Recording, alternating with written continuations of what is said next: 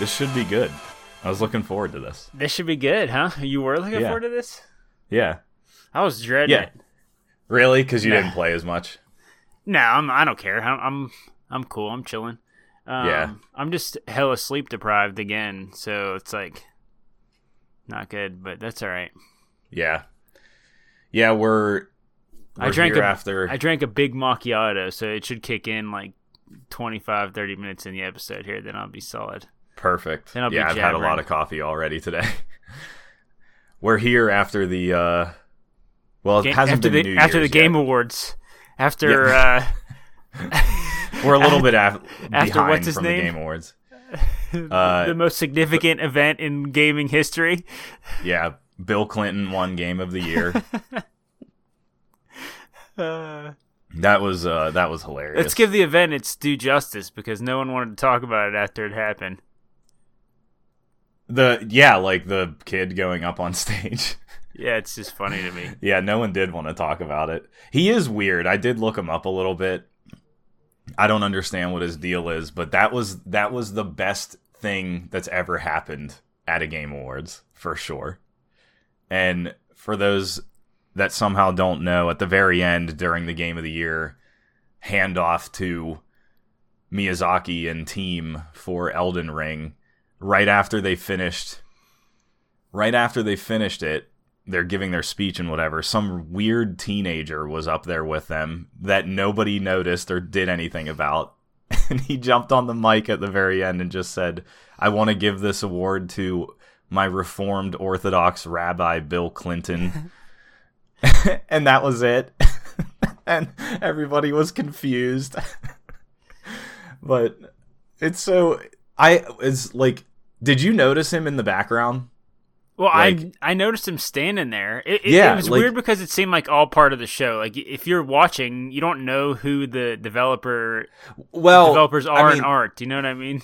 You could infer because everybody up there was Japanese. Yeah. And if you think about it, random child at the moment, I was just it didn't register to me that he shouldn't be there. Do you know what I'm saying? Yeah, I don't know if it was in our chat or what, but I was like, who is this kid? Why is this kid up here?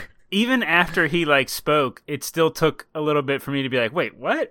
Everybody was so confused. Yeah, even the audience clapped. Yeah. It's so good. It was the best. It made watching it worth it. It was a moment for sure.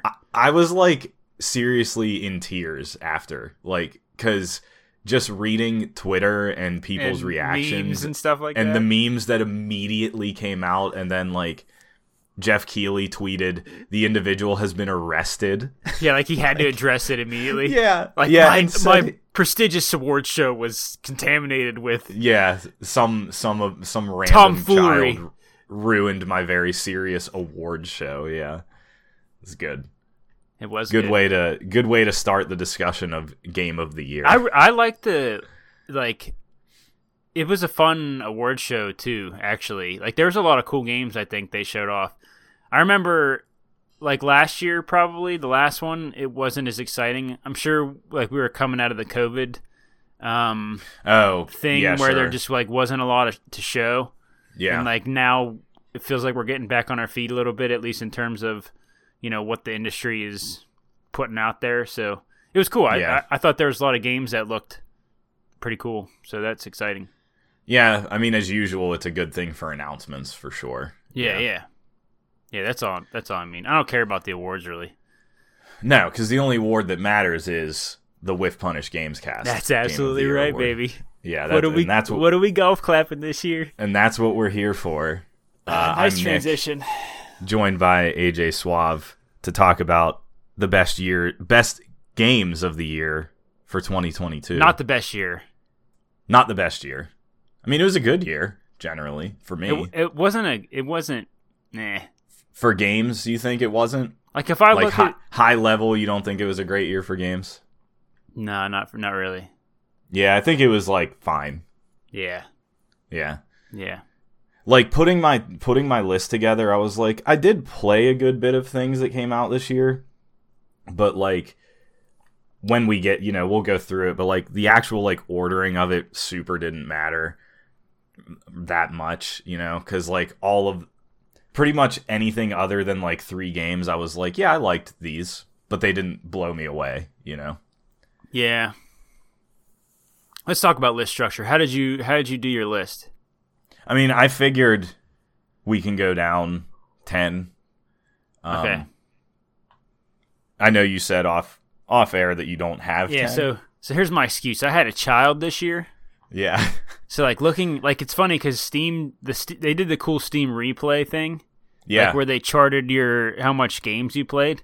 Yeah. Like in the months leading up to my kid being born, like you can see my little bar graphs are high, and then I had the kid in February, like March, and like my bars are not existent anymore until like June, July when they come back up. So there's like a whole gap in the middle of the year that I just like didn't really play anything. And that chart is fun for that reason. Yeah, it is cool. I still like didn't get to a lot this year that I would have liked to have gotten to. So I kind of like adjusted my list. I just have 5 games that I think deserve more airtime is how I'm gonna do my list, because there's some stuff that's probably like if I would have made a list, it probably will be on your list anyway. That I figure we would just talk about, and if it doesn't, then I'll just say something. But sure, that's how I got it today. So how do you want to do the back and forth?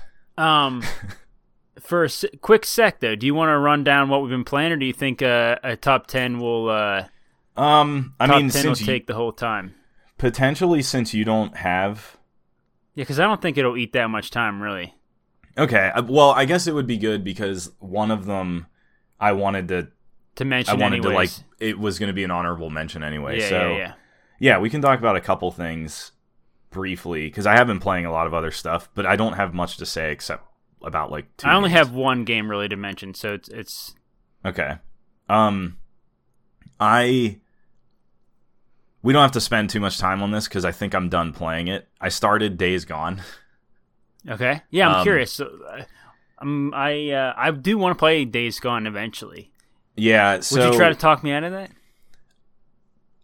Maybe. I think so. Days Gone. I was kind of holding out on playing because it did eventually come to PC, and I was like, I'll just get it on PC. But I was in a period of like not being super excited about games for a little bit, and I don't know that I am still, but I didn't know what to play, and Days Gone was free on PlayStation Plus like a year ago or something. And since I have a PS5, it is one of the games that got a free like update. Yeah. So I was like, you know what? I'll just check this out because like low investment. I if I don't like it, I'll just not play it. I don't really care. I'm not, I'm just trying to find something to play.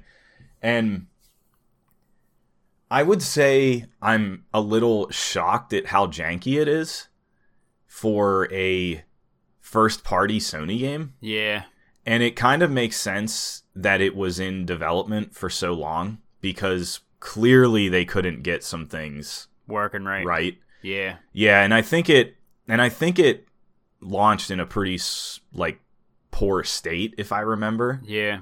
Because I know it needed a bunch of updates and fixes and whatever. So, like, technically, I played the best version you can possibly play at this point.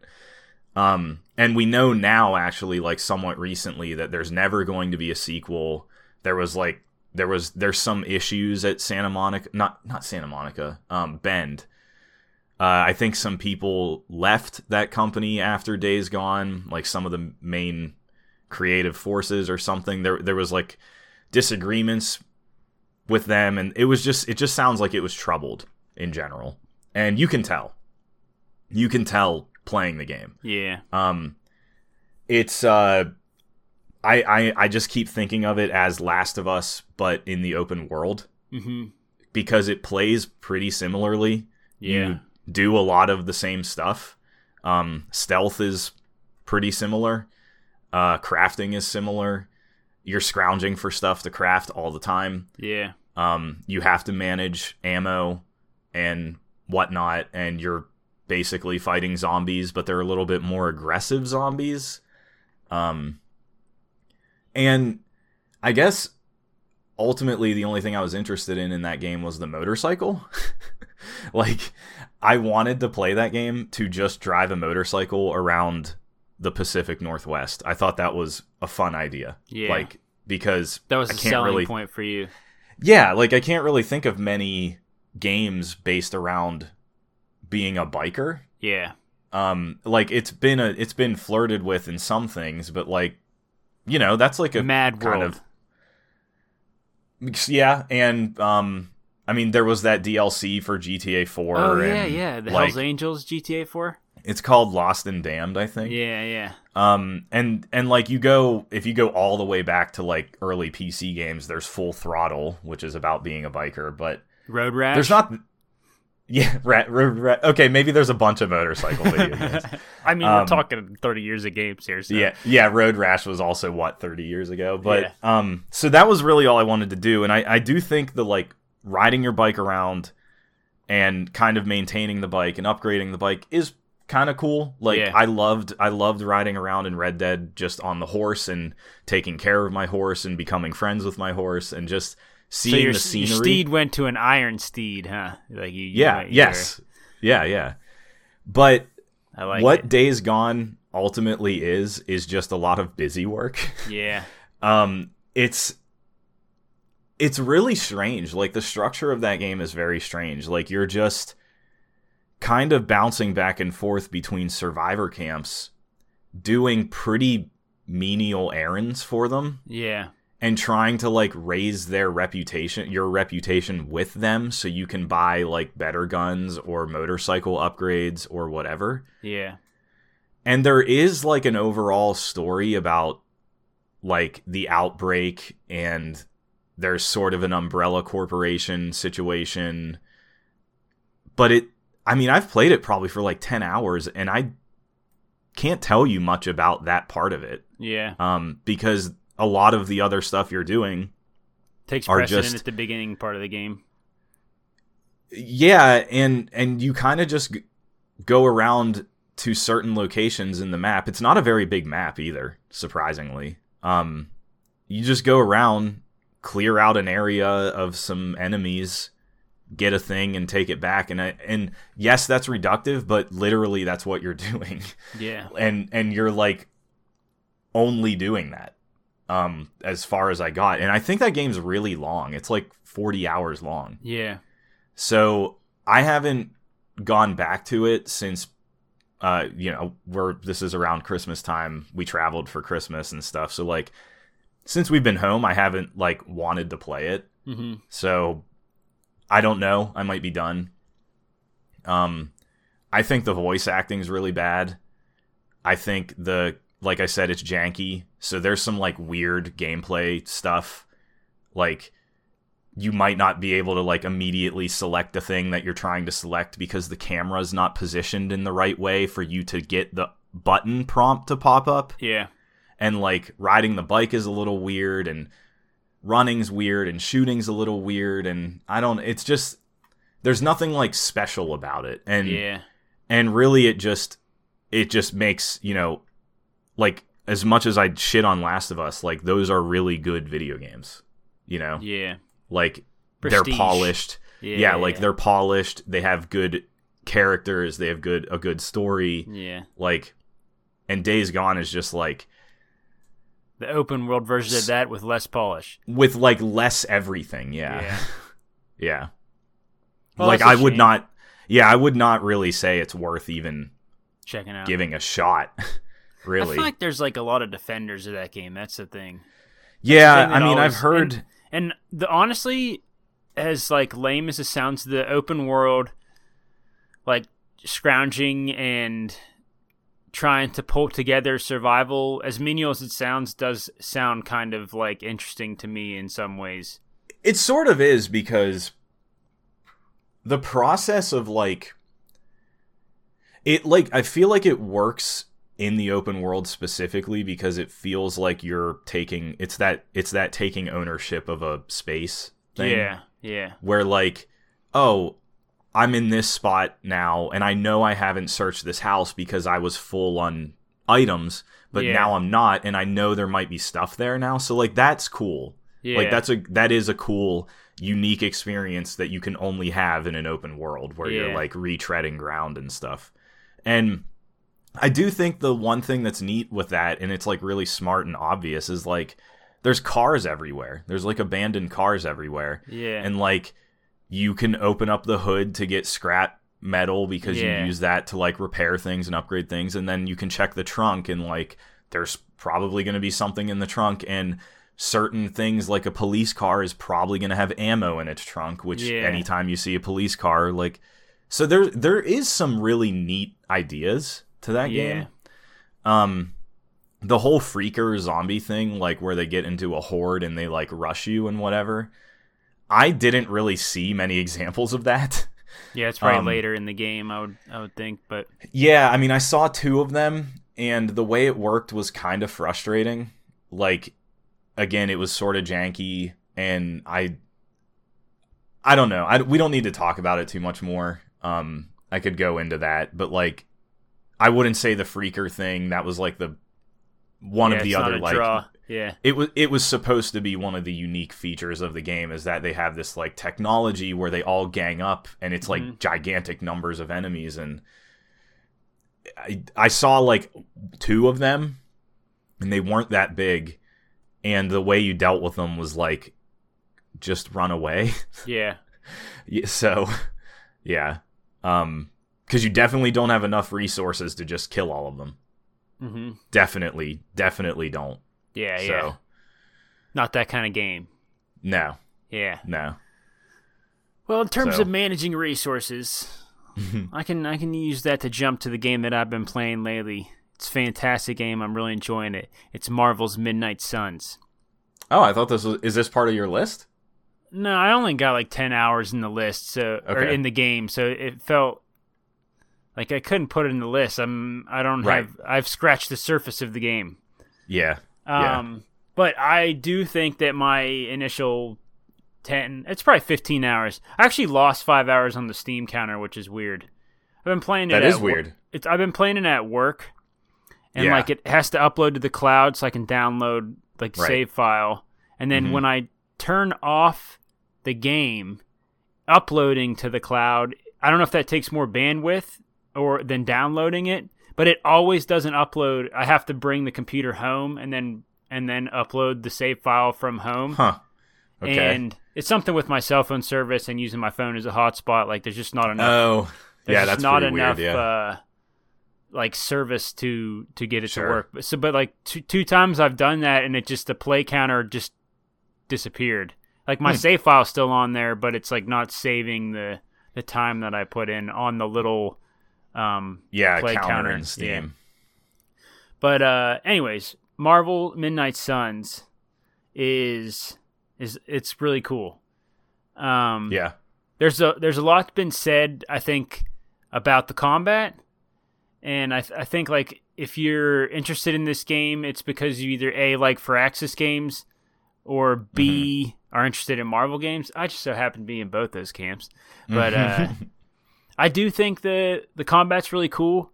It's, Firaxis typically does XCOM turn-based, like cover style combat. They kind of wrote that book a little bit, from what I understand, the cover-based thing. Yeah. Mm-hmm. And like lots of games have kind of used their systems. Like Mario Rabbids is one we have covered on this show. Yeah. But this like completely does away with that. There's no cover anymore, and it does a like a turn-based card battling system kind of. I've heard it compared to Slay the Spire. I've never played Slay the Spire, so yeah, it's hard for me to make that. The developer, like the lead designer of XCOM and this game, has said he's a fan of Slay the Spire. Okay, so it's like. It's kind of neat how it works. You get like a little combat arena that feels actually very board gamey, kind of. It's just like a flat surface. You can move anywhere on that surface. There's no like limits to where you move. There's like a limit to how many times you move, but okay. And then basically you're playing cards. There's resources that you use up to play those cards, and once you're done with those card plays, the enemies go, and then it goes back to you. Mm-hmm. So like the whole process of it kind of feels actually like playing Marvel Champions a lot. Mm-hmm. Where your card plays are either attacks or buffs, kind of essentially, or debuffs. And Marvel Champions being the physical card game. That was a reference for you, I guess. I'm sorry. Yeah. And so you're really trying to come up with like the best combo every turn. Really, is you want to make the most out of your turns. Yeah. It's like in comparison to XCOM, which like to me was like a thing where you would kind of plan out like 3 or 4 turns ahead and like set your guys up into position to be able to deal with things that happen because they were in a good position. Yeah. This is more of an immediate, like, okay, this is what, because you don't really see your hand until the turn starts, and then once you have the hand, then you can kind of make the plays, and like you might save some resources for the next turn, which you can use, but mostly you're getting a new hand every time. Do you know what I'm saying? Yep. So that's interesting. Like I don't think there's any. It's more rewarding like immediately, but I don't think there's any lack of depth, which is good. They don't sacrifice like the really thinky how can I make the most out of this situation thing. And one of the things they added that's a leftover from XCOM, I think, was Enemy Within, the one with the bosses. Or is that the title of this? No, War of the Chosen. War of the Chosen sounds right. Something. So anyways. I don't remember the DLC name for 2. One of the DLCs for XCOM 2 had bosses that were reoccurring that could randomly pop into any battle and screw your entire game up. Yes. So this has that too. Like the bosses that you fight get away at the end of the fights, and then they can jump in on any mission at any time and turn any mission into just a slugfest. Which is frustrating a little bit and challenging, but it's also, it's fun because, you're playing as superheroes. You want to be it makes sense for that. Yeah, you want to be punching each other through the walls and stuff. Like that's what the game is. So the challenge is still there. For Axis games, typically difficult. They handle the difficulty by scaling it. Like you choose a difficulty at the beginning of each encounter. Oh. And the more difficult you choose, just the better rewards you get. Okay, that's cool. So, yeah, I feel like it's designed to be a little bit more accessible. Like they're not trying to beat you down quite as much as XCOM does. But if you want to really get sweaty, then the option is there, and they will reward you with more things for doing that. So I bumped it up a little bit. I like to challenge my brain a little, so that's kind of fun. And really, the kits that they made for each hero really, really work for what those heroes are. And that's kind of cool, too. Like Spider-Man's flipping all around the arena, hitting multiple guys. Yeah. Wolverine has healing in between his turns, and he can like go into berserk mode. All the things. Like Iron Man has like abilities where there's a redraw. Like you're always allowed to redraw a certain amount of times every hand, in case you don't like the hand that you got. And if you redraw Iron Man's cards, it adds an ability to them, and then you don't get the redraw. You like kind of spend the redraw to upgrade the cards a little bit. Okay. So, and then some heroes have passive abilities that are different things, but it's really cool. I have like 9 out of the 15 heroes so far in my campaign. Oh, that's a lot. And I'm really pleased with, like, it's just been really fun to try everybody, and like I'm doing side missions just so I can play with everybody. Do you have to do the thing like in XCOM where like if you don't use a person, they fall behind in experience? So I think as your main, because you also create a player character. Yeah. And there's like, as they level up, it will pull up the lowest level of some of your people. Like, okay. I don't think they can fall too far behind. It won't just upgrade everybody. Yeah, that's good. So that's one half of the game is these combat arenas. The second half of the game is Firaxis's typical spinning plates management stuff, and a lot of people have talked about this part, like they don't like it, and I'm actually gonna say that I'm a big fan. They put you in this monastery basically, and your whole team is like living in this monastery, dealing with this. It's kind of a Lovecraft. It's like a Lovecraftian, like Salem witches trial kind of thing.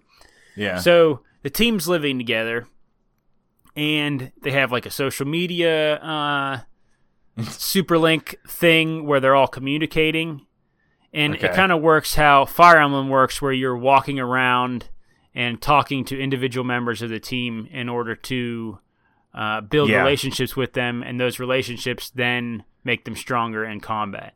Having tea with Wolverine. Yes, that's correct. That's exactly how it works. Yeah. And so it's neat because I think it's a good way to present the heroes. There's some good, like, they included some of the Avengers here, like Iron Man, Captain Marvel, Doctor Strange are here.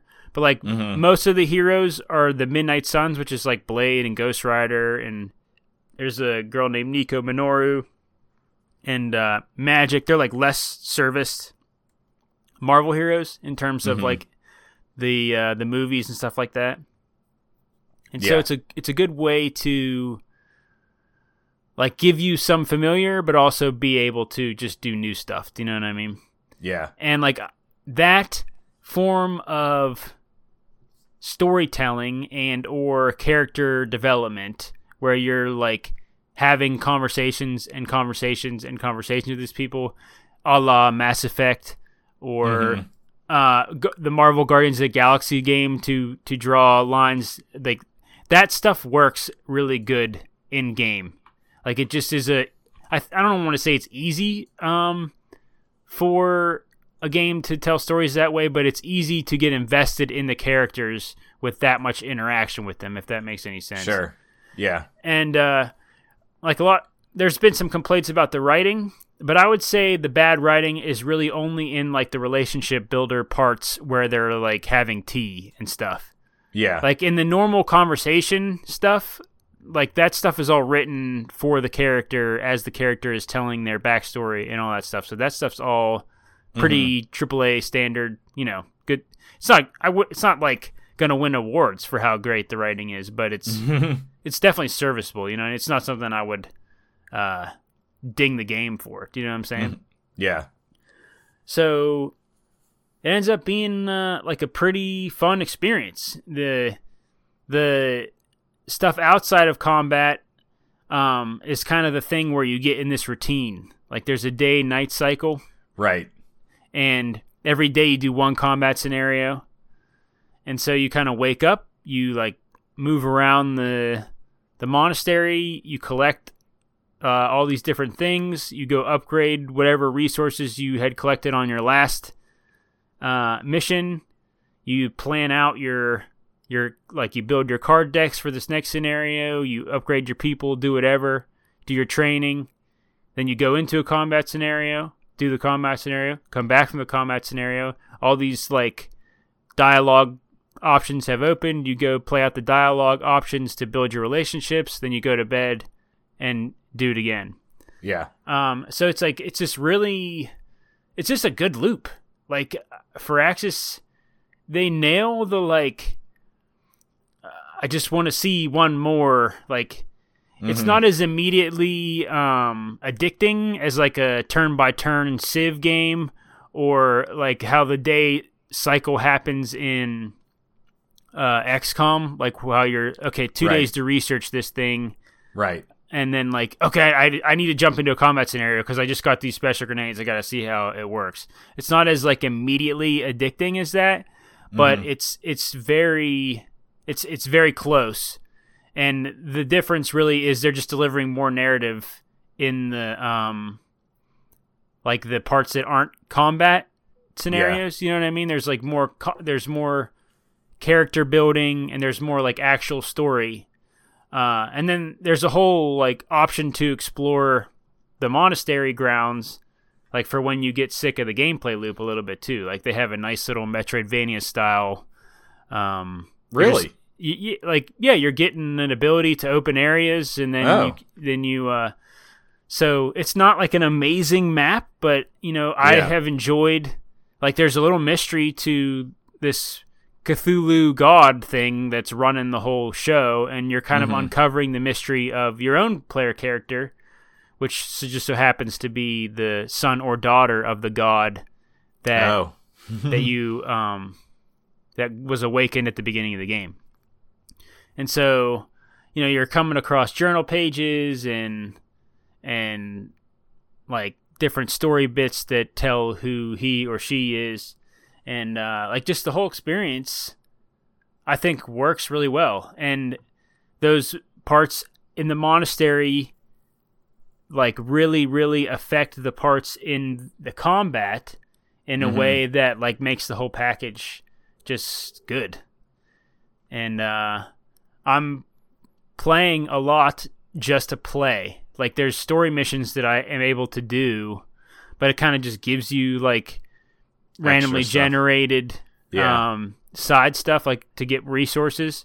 And like I'm doing that a ton just because it's like, I enjoy the combat, and I enjoy this loop of getting everything and upgrading everything, and like I'm not really pushing through the story very hard because I'm enjoying it. So that's a success, I would say. Yeah, and that's good. Yeah, it's just like, I think it's illuminating to me.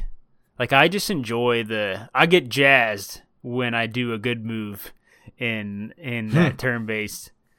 Like I'll be like, shake my hand, like yeah. Like I just get excited when I I feel like I play a card play and it works out perfectly. And the animations are fun. They have like all these like cool slow-mo like attack like stuff. Oh yeah, like kind of like XCOM where it might zoom in on a shot on something. Yeah. Except every card is a different ability and or attack. So every card has its own presentation. Yeah. So your heroes look really cool, and like then all the stuff you're earning to dress them up with like is all shown off really nice in their little cinematics. So it just makes the whole thing kind of fun, and I think that game's awesome. I'm excited to play more. I bought the DLC season pass, so like they're gonna pump out heroes for it, and okay, yeah, that makes sense. I'm excited to play more. And the other thing is, I'm excited for XCOM 3 or the next Firaxis game based on ideas and things they have done in this game. Like I think the next one will have things in this that like improve that experience too. So that's cool. And, yeah, that would be cool. I would like a new out of combat thing. And I never really thought about like making it something that you actually like physically explore. With like Metroid-y stuff would be kind of neat. Yeah. Yeah, it's cool. Like, essentially it's like a haunted grounds, and they have like these little combat trials that you have to beat the trial in order to get the ability to open that type of thing. So you'll come across like a cracked wall, and I know I can't get through the cracked walls because I don't have the ability to open the cracked wall yet. Yeah. And so like then once I get that, then I'll have to come back and really what you're exploring for is there's like crafting resources all over. There's like little hideout spots that you can take your teammates to that like boosts relationship. Yeah. There's chests that if you open the chest, it's basically like aesthetic upgrade stuff. Mm-hmm. And then there's recipes for the crafting materials, which give you either like cards to play or like how to craft certain resources to upgrade things or different things like that.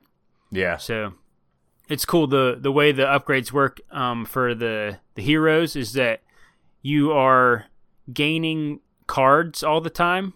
Mm-hmm. And when you get duplicates of cards, you can kind of combine those cards to upgrade them. Okay. So like the upgrade is kind of randomly generated for your heroes too, but it'll give you like a choice of like 5 cards, and then you choose 2 of them, and so you can kind of control like, oh, I want to make this move stronger, or oh, I don't have any of this move yet, so I'll choose that one. And and they do a really good job of just constantly giving you stuff, which is kind of why I'm like not pushing forward in the story so fast, because it's just, it's doing the Firaxis thing of like constantly drip feeding you new stuff to play with. Do you know what I mean? Mm-hmm. And so that's good. It's sweet. Yeah, I have it on my wish list. I'll check it out someday. Yeah, I bet I'd be surprised if you didn't like it, honestly. Yeah, I just wonder like the out of combat stuff, like because I just don't really care about Marvel. Yeah, like if it would really hook me. Yeah. Because I was thinking about that with like Fire Emblem 3 Houses. I was like, well, I don't know anything really about Fire Emblem. I've played a couple of them, so like, why did I care? Didn't bother you at all in that? Why did I care about doing that in Fire Emblem? But then on the other hand, that's because it's like its own unique like property, I guess, and it's like kind of just like watching an anime. Yeah. So yeah, I don't know. I that's why I wasn't immediately interested, obviously, like we talked about. So, but yeah, I'll try it someday. I mean, all the other stuff sounds cool. So yeah. I think like the thing with Marvel is that if you're not invested, like some of the collectibles in the environment, like when you're finding journal entries and it's mentioning, oh, I mess with this character, like you won't know what that is. But like, I like Marvel. I have I would consider myself a decent knowledge of the Marvel universe. But I don't get all those references either. And it's similar to like, when you're playing God of War and you're finding all the lore in God of War. Like, I mean, maybe you do have a in-depth knowledge of Norse mythology and like, when they're talking about all these things, how those interact. But like, it's cool to just see that they drew those lines. And, like, I don't necessarily need to know the exact comic book story arc that they're referencing when they put that line there for it to either work or not work.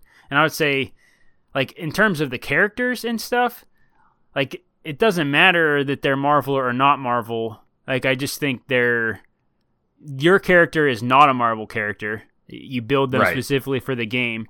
The mystery that the game is with the Cthulhu like god stuff, like feels like a good Marvel detour. Like it feels like it could be Marvel, but it doesn't. It's a cool elder god like Arkham horror type thing that's happening. So I've enjoyed that bit of it, and then it just feels like a normal place for these Marvel characters to be playing in.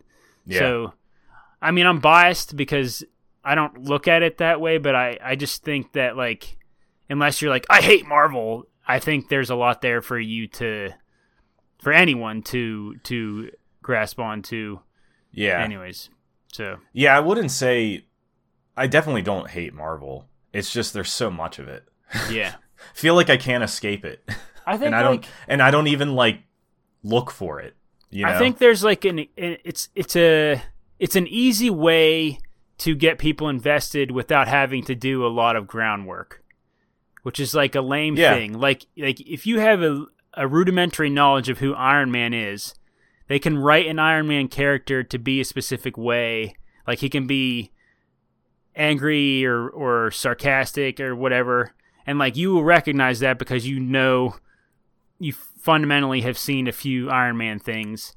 And like instead of them having to deliver this from the ground up character that you have to kind of learn about, they can kind of just lean on, well, everybody knows this guy. So it's like it's lazy in one way, but it also means that like you get to see a new take on the character and you don't need to do the research kind of thing. Do you know what I mean? Yeah. I think also one of the like really good things about the newer era of XCOM, though, is it's making your own everything, sort of. Yeah, so, yeah. like, I agree. I had a blast with the headcanon of that, all that stuff. But I will say that the player character that you make is this like kind of undead hunter that they wake up from. She's like 400 years old or 800 years old or something. Okay. I did a girl. And the way she interacts with the Marvel characters is fun because you get to see the Marvel characters, but you also get to kind of choose your own dialogue and like make your own player character. And I think she, or he, I guess, whatever you choose, is pretty cool and well written. And like I've enjoyed them. Like they are the one that's tied to the whole Cthulhu mystery thing. Mm-hmm. So like that is kind of kept separate from the Marvel characters in a way that doesn't feel like they're trying to deliver the known Marvel movie experience. Do you know what I mean? Sure. And like I created a girl, like this curly haired girl, and she's just like 8 feet tall and jacked, and it's hilarious. And you know your player character gets all the healing and stuff. So he or she, I keep saying she because that's mine, but it's a support character, which like you will take on a lot of missions just so that you have someone to be able to heal. And so like the whole dynamic of that is really well thought out, and I think it's pretty cool. It works. So you definitely are missing some of that XCOM create your own thing, but it's still good. Cool. Yeah. Should we get into this? Let's get into it. I have 10. What you got right off the bat? Well, I have 2 honorable mentions. Honorable mentions. All right. And these are, one of them is coming in hot. These are your not so top 10. Yeah, top these 10s. are my not. Yeah, yes, from 2022. The one I literally just finished today. And I really wanted to finish it because it's getting talked about a lot on a lot of the shows that I follow, and I didn't want to be spoiled on it. Yeah. The Case of the Golden Idol, which is like a PC only adventure game, sort of. Not really like a classic adventure game, but it is often, or multiple times this year, I've heard it compared to The Return of the Obra Dinn, which we both love. Classic. Like that, really good game. That gets the thumbs up, golden. Yeah, I think Obra Dinn with punish recommendation. Absolutely. I think Obra Dinn is on like every platform now, so definitely worth checking out. It's a really good mystery like deduction thing. And an incredible experience. And so Case of the Golden Idol got compared to that a lot because you're playing as a detective. They actually never explain who you as the player are, which is funny and bothered me the whole time. Well, you're not a detective in Obra Dinn either. You're an insurance guy. You're an insurance guy in Obra Dinn, which is really good, and it makes it. Obra Dinn is so good because everything is like really well thought out. It's really tight, and like Case of the Golden Idol, it's like I don't know what I am. I don't know what I'm doing or why this is happening or what, but essentially you are a detective, and you're looking at static scenes because it's a 2D game. It's very ugly. The art style is on purpose, and it works for the game, but I didn't love it. But I loved playing it. I had a really good time playing it. And I thought the story was funny, and how it unfolded and everything was great. But essentially, you're just looking at static screens and clicking on things. Which is kind of how a lot of adventure games work, right? Why different from any adventure game? Well, in like classic adventure games, you're like trying to put items on things and combine items, and you do move through spaces usually. Where like this is literally you're looking at just static images, and like it's a moment in time in this mystery where there's like people standing still and like slightly animating, but it's like something just happened, and you're trying to figure out what just happened in each scenario. And there's a whole bunch of things, and they get really complicated, and you can move between different screens. Like, you might be outside of a building, and you can go into the building and see what's going on inside the building at the time of this occurrence. And almost all of them, let me think. all of them involve a murder. So, like, somebody died. Uh-oh. Or multiple Spoiler. people died on each scenario. And you're looking around each screen and clicking on things and grabbing information and literally collecting words. And by collecting the words, you're building this, like, inventory of words. And then you have to fill in, basically, like, picture Mad Libs, like just a blank sentence where you fill in something. You collect these words and you have to fill in a bunch of different ad libs like that. And they're like all different per scenario. And they explain you're trying to solve what happened by gathering information through those words and what's happening on screen and who has what items in their inventory and whatever. And it's really like, it seems really complicated, but it's amazing how well it works. Yeah. Like, and it's hard. Like, there were a few times where I had to, like, walk away and, like, turn it off because I was like, I have no idea what to put where here. It's very hard. But I figured it all out, and it has a hint system if you need it. I luckily got away with not using any hints because when you go to click it, it's like, think about all this first. Like, if you don't... Yeah, it's trying to encourage you not to... It really wants you to not use the hints. Yeah. Mm-hmm.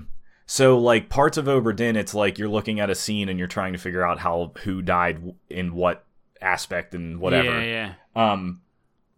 It's similar in that regard. It's like each scenario you're just looking at, here's this situation with these people involved, and how did this person die, basically. And it was great. I thought it was awesome. Like, presentation aside, like, it was really fun. I had a blast. It was satisfying. Yeah, it was great. I thought the story was really cool. Like, it was really weird.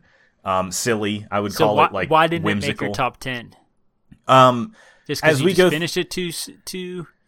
Well, I was looking at my list, recently? and I was like, I wouldn't replace anything on my list with it. So, okay. So that's why it's just getting an honorable mention. Because I did like it a lot. I thought it was Understood. great. And like, people praising it in Game of the Year stuff this year is like... Made you appreciate it. Yeah. It's totally valid. Like, it's a really neat thing.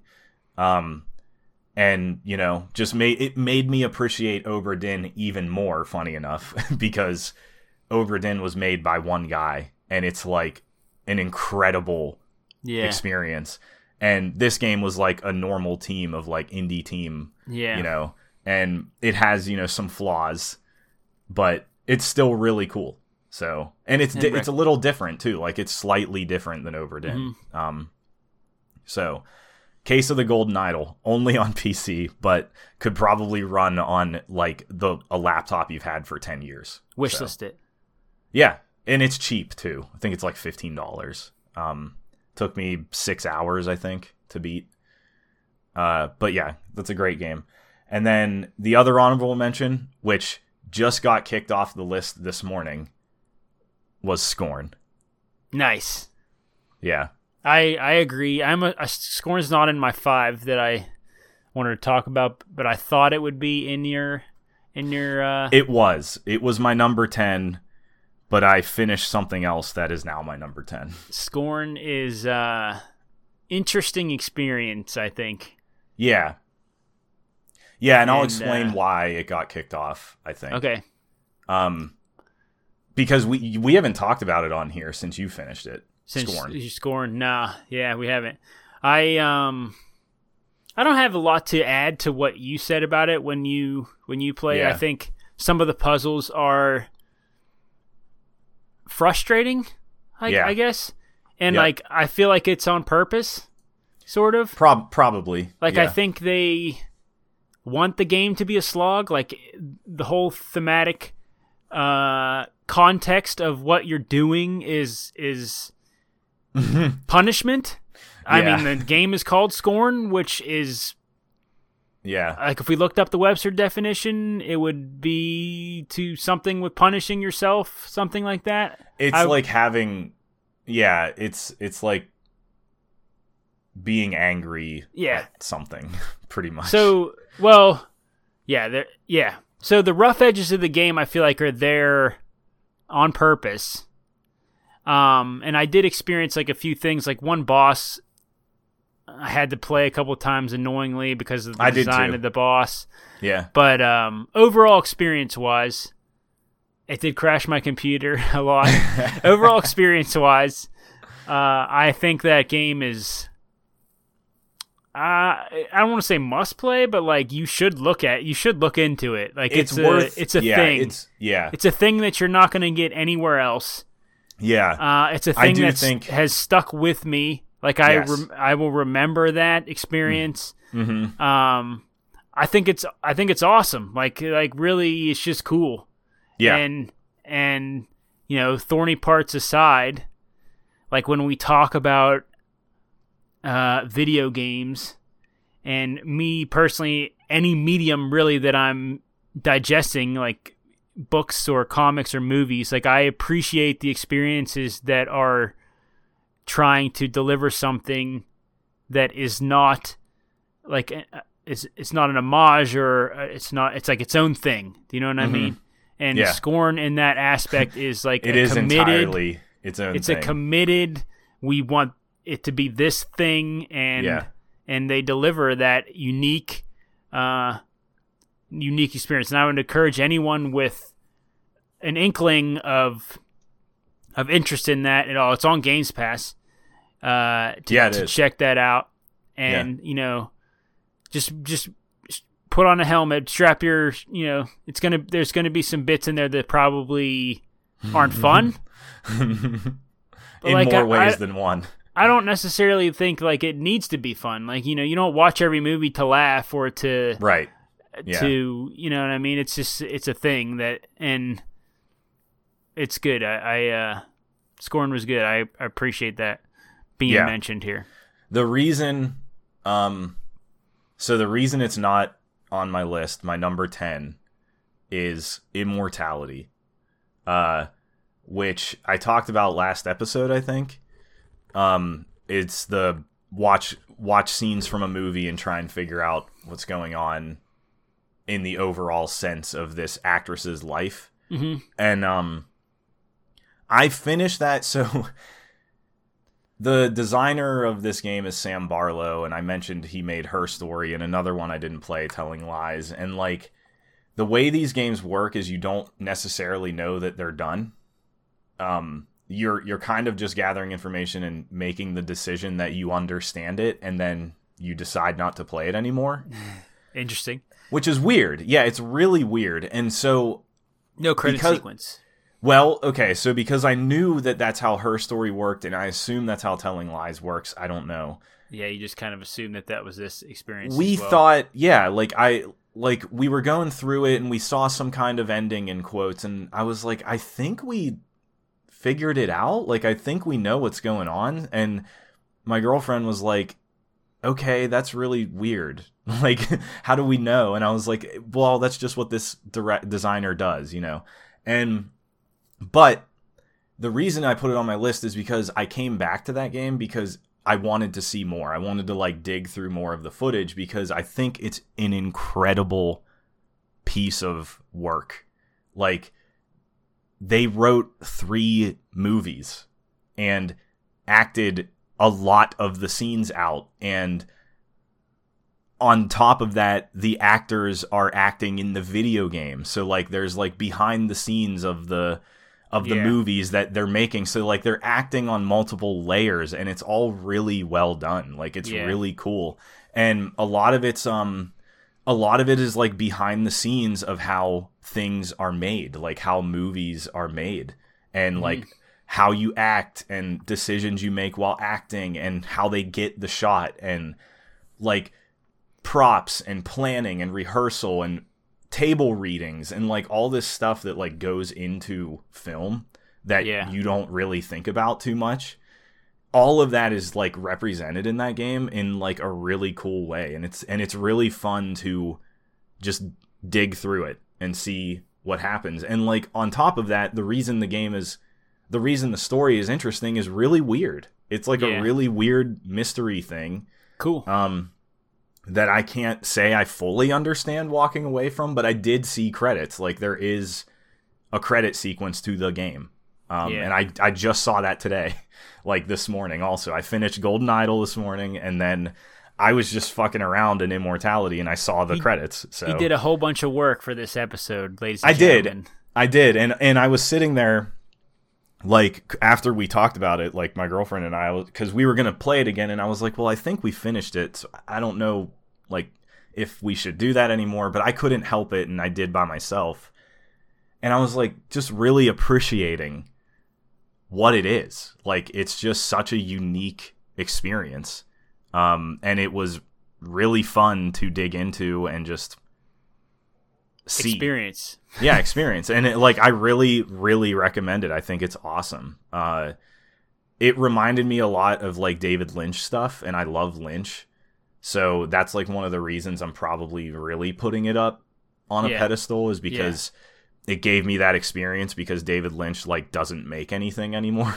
No, David Lynch, I feel like, gives you an experience, and he doesn't communicate to you what the experience is supposed to be or what it's supposed to mean, and you are supposed to take from that what you take from that. It's like art.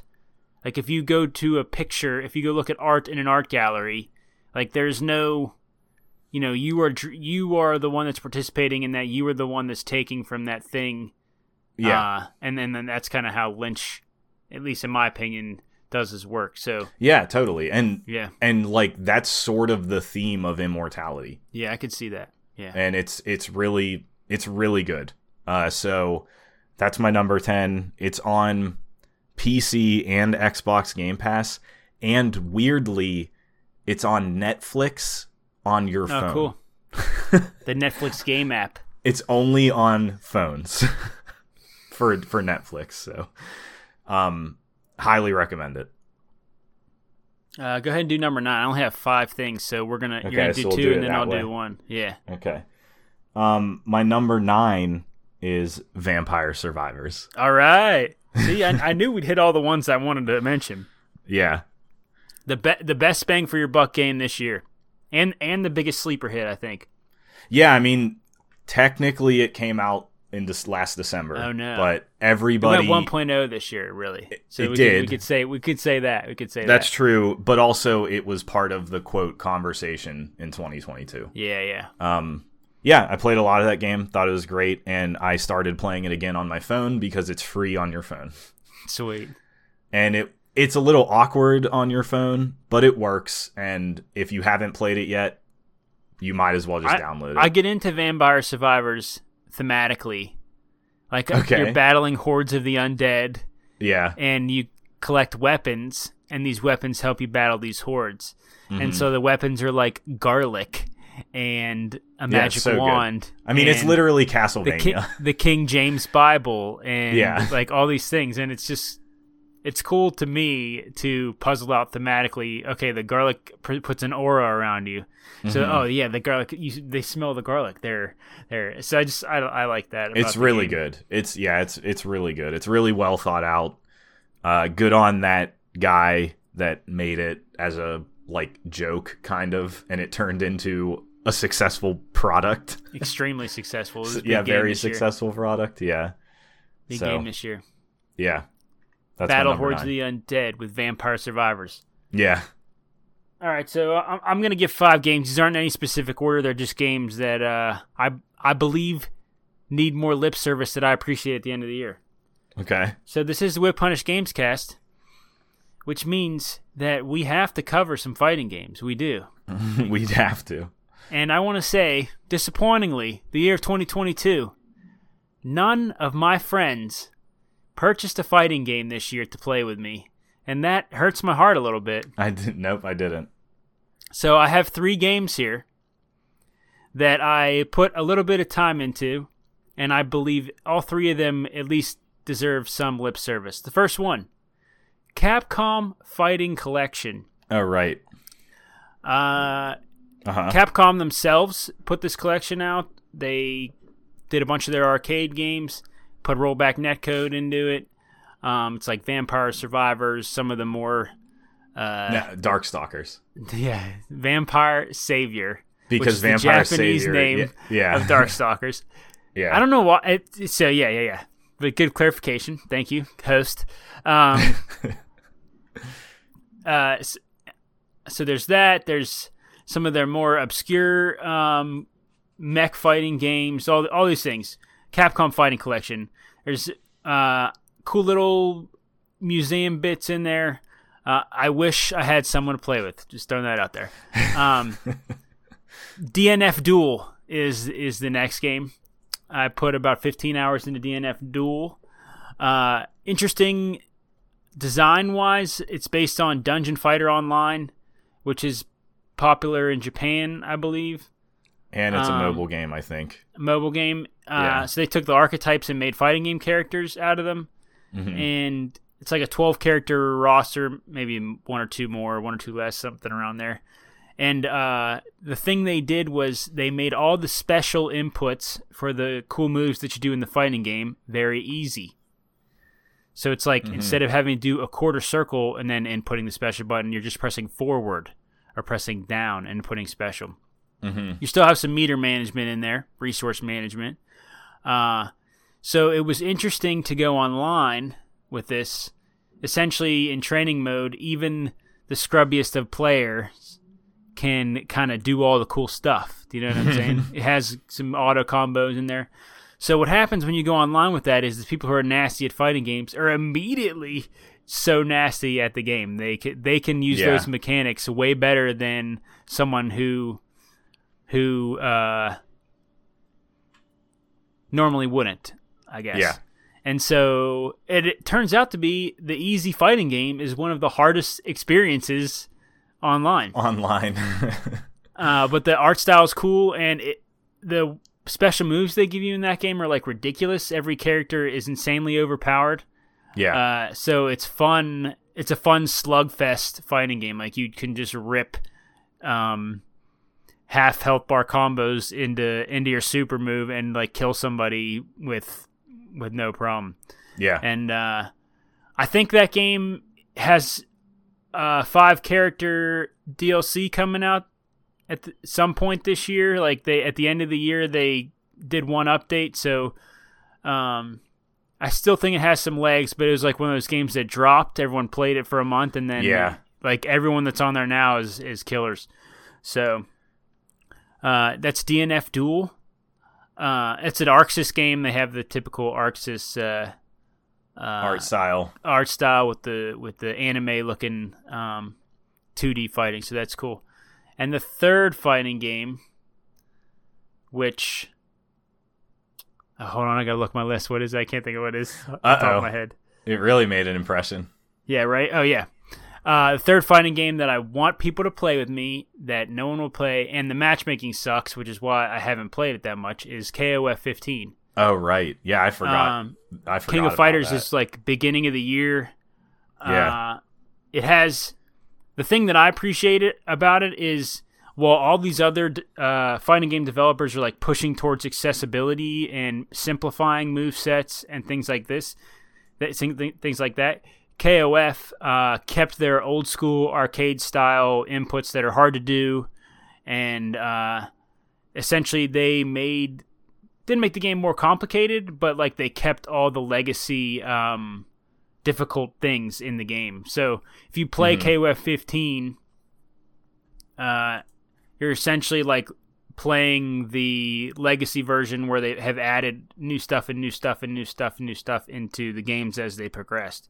It's like you can go back to KOF 12 or whatever, and like you should be kind of good at that because it's the same inputs, the same meter management, things like that. So they just cleaned it up with graphics, some of the tag systems, and it's a really cool game. It has some unique movement. Like it doesn't feel exactly like Street Fighter because it has some roll hops and some different jump arcs that you can do and things like that. And then it's a team game, but it's not a tag team game. So you have to learn more than one character to use. And like the characters, as you defeat them and defeat the team, they get more access to resources. Like your first guy has less resources than the second guy, and then the third guy has the most resources. So like there's some team comp strategy that you can do. And so like it's cool. I like the idea of learning 3 characters. Like I think that's cool. The game launched with like 45 characters in the roster, which is unheard of. Mm-hmm. They've probably put out 20 DLC characters since the game launched. So it's a cool experience, and like KOF is a legacy fighting game franchise. Like that goes all the way back to it's SNK's version of Street Fighter, essentially. Like you can trace the character archetypes. Like it has their own Ken, it has its own Ryu, and like different things like that. So it's just fun to see, and like graphically, I think it has a cool, clean look to it. I like the idea of King of Fighters is basically like SNK, which is typically a fighting game developer. It's like their Smash kind of, where they take characters from all the different like franchises games they've made. Yeah, games they made, and they put them into one. So there's, if you've played any SNK games, there's like Samurai Showdown characters, and there's Final Fight characters, and there's Mark of the Wolves characters, and that's really cool.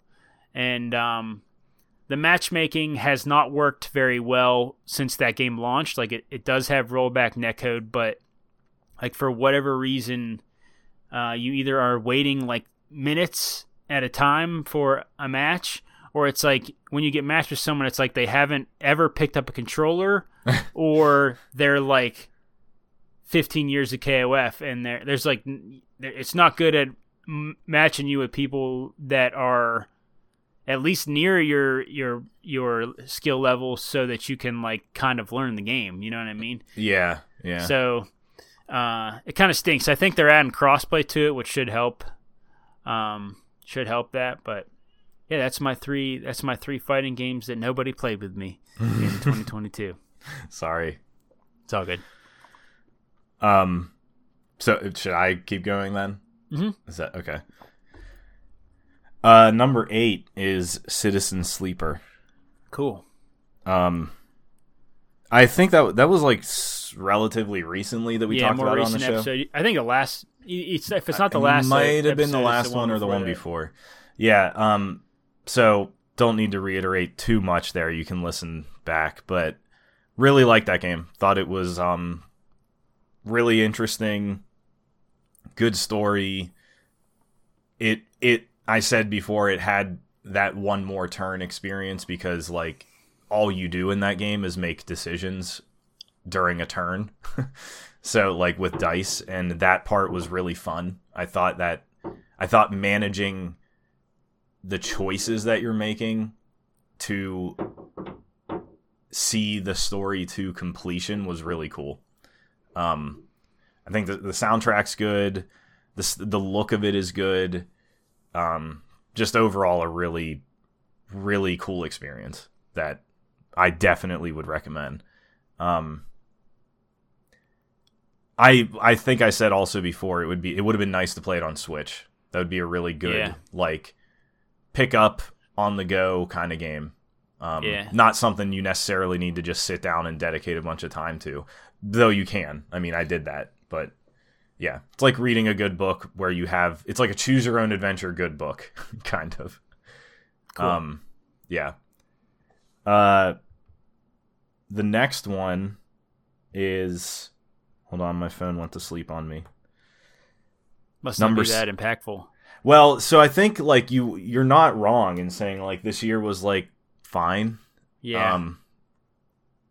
The next one, number 7 for me, is Tunic. Okay. I liked Tunic quite a bit. It's not perfect because the combat is like fine. And it wasn't, why I was playing that game. The reason that game is interesting is because of the instruction manual stuff, the weird secrets. I mean, it's got a great aesthetic. Yeah. Great music. I was gonna say panoramic view, but that's not the right word for it, is it? Panoramic. Isometric.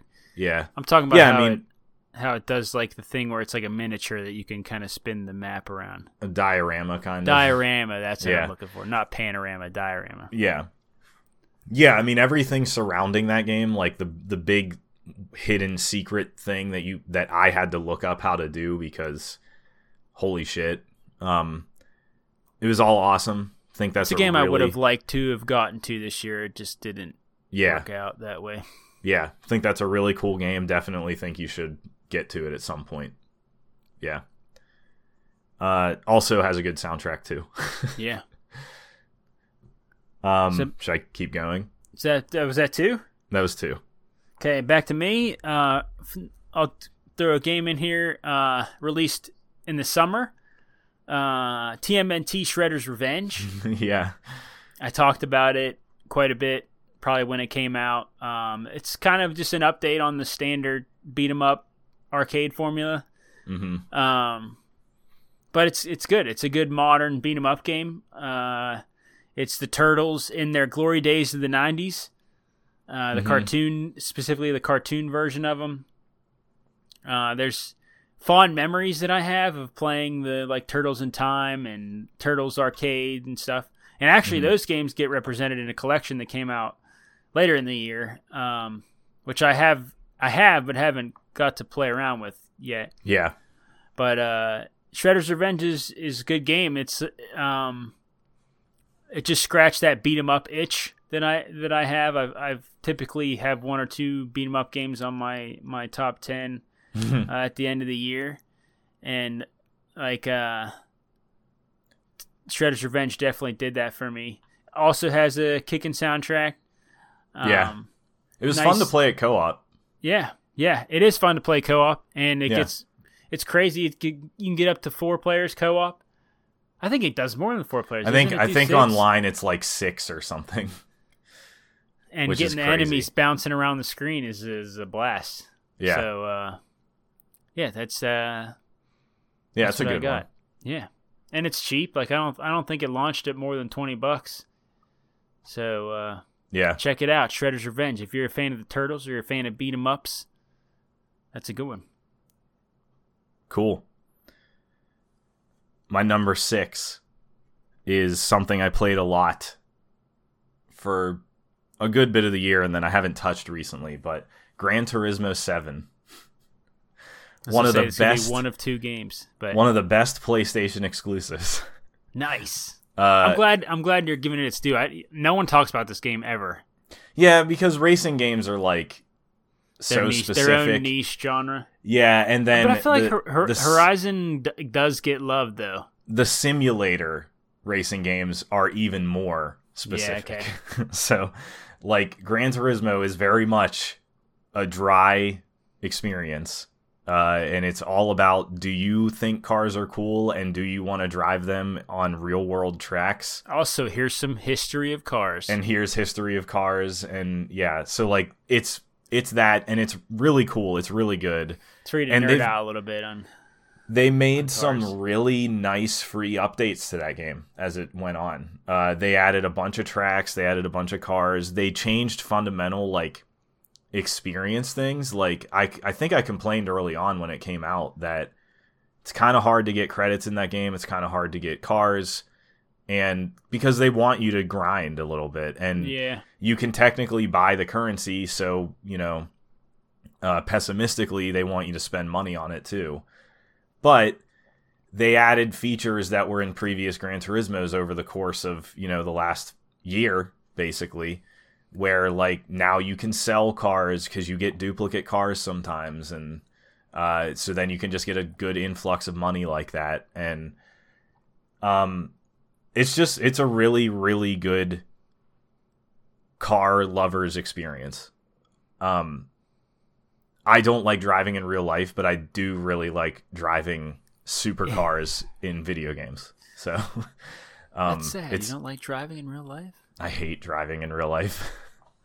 What if it was at a track? Would you like it more than so Gran Turismo this year, playing it again after not having played that in a long time, I was starting to think should I look into doing that? Cuz it would be kind of interesting, and there are small local tracks for stuff like that. Mm-hmm.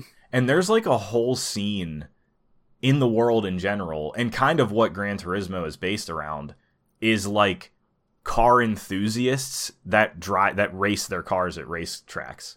Fun fact. I think that's a really neat community that you like never hear about. Yeah. Fun fact, my buddy that I work with, he bought a Camaro like 2 years ago, like a brand new 2022 or whatever, 2021 Camaro. And one of the things they offer when you buy it is like this package deal that you pay, I don't know what it is, 20 grand, 15 grand or whatever. They fly you to Vegas. They put you in the souped up version of the car that you bought. Oh. And they basically teach you like how to drive professionally for a week or so. Oh. And they give you like timed, like you get this. So, because like typically if you buy that car, you're not going to be. You don't get a chance to do that. Yeah. Well, you're not going to take it on the road and then go 200 miles an hour in the car. Right. Yeah, right. So, this doesn't really apply to what we're saying, but he did that and he wants to go back like every year. He's like, it's so stinking fun. I mean, there's a, like, it's stuff that you just might not even be aware of. Like where you are now, where we grew up, there is a racetrack very close, and I'm pretty sure they do amateur stuff. Yeah. So like, and I want to say an old high school friend of ours is involved in stuff like that. Like he's very into cars and takes them to tracks and like meetups and stuff. And like, that's just a thing I never even considered. And like all of the beginner race type things in Gran Turismo are essentially that. It's like somebody that has this specific car that falls into this specific class, and there are other people that have that class, and you just do time trials against each other. Like, and I love time trial type stuff. So like, yeah, I mean, in a different life, it's probably something I could have got into. Because yes, I would rather drive a car on a controlled situation than deal with other drivers. Yeah, I would look into it. I'm pretty sure it's probably more available than you'd think. Well, I don't have to be able to. My car is like nothing. I think you can like rent them and stuff though. Like they come with. You can do. I know for sure because like my brother-in-law has had like it's been given to him as a gift. It's like an experience to like go drive like a Ferrari and a Lamborghini and whatever. Like you can do stuff like that for sure. Yeah. I think you could probably just do like souped up Honda. Like it doesn't even have like if you go to the go-kart track, you don't bring your own go-kart. You know what I'm saying? Like that's true. I don't know. I would look into it because I think that they do have different experiences available to fit your budget and your interest levels. And that's a neat thing for real. Yeah, it is neat. It's like this culture, this subculture that you literally don't ever hear about. There's like, a scene for everything nowadays, man. There absolutely is. Yeah, true. So Gran Turismo 7, real good if you have a PlayStation.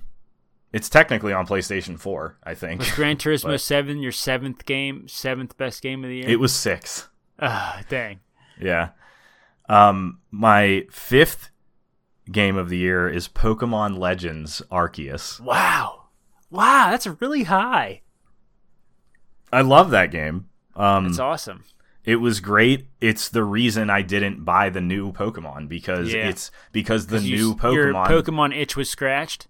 Well, and I absolutely love the open world nature of and throwing shit in real time at Pokemon.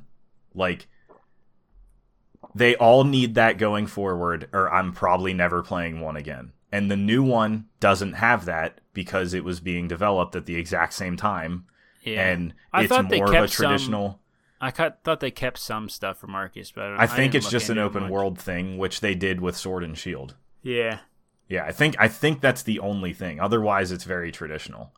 And like Arceus was really good because the focus was not on battling, because Pokemon battling is not interesting to me anymore. It's very dated. It's too basic. It's for children. It's meant for children. And they haven't changed it enough in 20 whatever years to keep it interesting. I think Scarlet, is it Scarlet and Violet? What is it? Yeah, Scarlet and Violet. It was one of the best selling games this year, like instantly. They always are. Yeah, they always are. It sucks that like I don't think you're going to get that change just cuz I don't think so either. Nope. They don't care. They sell either way. And it's a problem. And apparently Scarlet and Violet run like absolute shit. And Arceus kind of did too. But, like... Part of that's the Switch's fault, but... Yeah. But anyway, the reason Arceus was good was it was literally a good way to make collecting things fun. Like, the whole collect Pokemon thing... That's like the whole basis of the game. Has not collect been information interesting. About the Pokemon. Yeah, but in Arceus, it's like, oh, we're actually, like, researching them for the first time, so, like, we need to collect so many of them. And, like, that was just brilliant. Just brilliant. Love that game. I spent so much time with that game. So... I played a little bit of it, then I had my child and didn't play it ever again. Let me ask you this. Spoilers for any warning. Okay. The beginning of that game, you go back in time as your player character. Like, it drops you through this portal, and then you land in pre-Pokedex Pokemon world. Yeah. So how does that story play out? Is that any good? No. With, what happens or who summons you or anything like that? I don't even remember. Honestly, I don't even remember why. It's like Arceus, who in Pokemon lore, Arceus is just capital G God. Okay. I'm pretty sure. Brings you to that region to... I don't remember why. I don't remember what the problem is. You're like stopping a calamity, I think. But I don't know why the calamity was going to happen. The whole that generation of Pokemon, I think it's the third generation, which is the legendaries in that generation are Palkia and Dialga, and it's about time and space. So it's like one of the more heady settings and themes of Pokemon. And so I believe in Arceus you have to unite time and space because they can't exist independently. Otherwise the world will fall apart. And so Makes sense. Yeah, so the clans in Arceus, way back when, there's a clan that worships time and there's a clan that worships space, and they don't like each other. Yeah. And so you're part of some like third party arbitration thing where you're trying to unite them. Yeah. And I think that's as far as it goes, and I don't even know if that's right. But that's what I think it was about. I don't know, but it was really fun. I actually thought towards the end some of the battles are decently challenging, to do, and that was also welcomed because Pokemon games historically are too easy. It also had some like real time stuff where you're dodging attacks and different things like that. Yeah, there was some cool additions to the formula in that game for sure. Yeah, the reason I like that game is everything it does that is not traditional Pokemon. Yeah. So. Yeah. Yeah. Great game. A game for me that I believe didn't get enough lip service. It didn't at the time it was released. I haven't listened to a lot of end of the year wrap ups, so maybe they're doing it justice now, and you can correct me. But the game is Horizon 2 Forbidden West. No, I've barely heard a thing about Horizon. I didn't think anyone would talk about it. And yeah, I think it got eliminated on some things like really fast. I think it's a shame. I think it's a shame that that game isn't celebrated more. Yeah. I myself am a little bit guilty of like not giving it the flowers I think it deserves. Mm-hmm. Like looking back at the experience, I think that in just about every way, it's a better game than the first Horizon. Okay. And that's what I need to hear. The first Horizon got overshadowed as well. Mm-hmm. Like that game didn't get the flowers I don't think it deserved at the end of the cycle. Like it's kind of it's definitely like a shining example in the PlayStation library, but also it just is not that heralded as a classic game. Not. Do you know what I mean? Yeah. And I don't know like what it is. I can't pinpoint what it is about the game that like it's the reason that happens. Yeah, I don't know. Like the only thing that I can like speculate is that it adheres to the open world formula of stuff on a map, where you're doing points. But I also think that we get like an Assassin's Creed game every year that does that, and those games typically get talked about at least some, like more than Horizon, I would say. Yeah. And so it's a little bit confounding to me that it doesn't really get the love that it should get. Yeah. As far as my own quibbles with the game, I think that the narrative in I like the first game better. Well, I'll say that.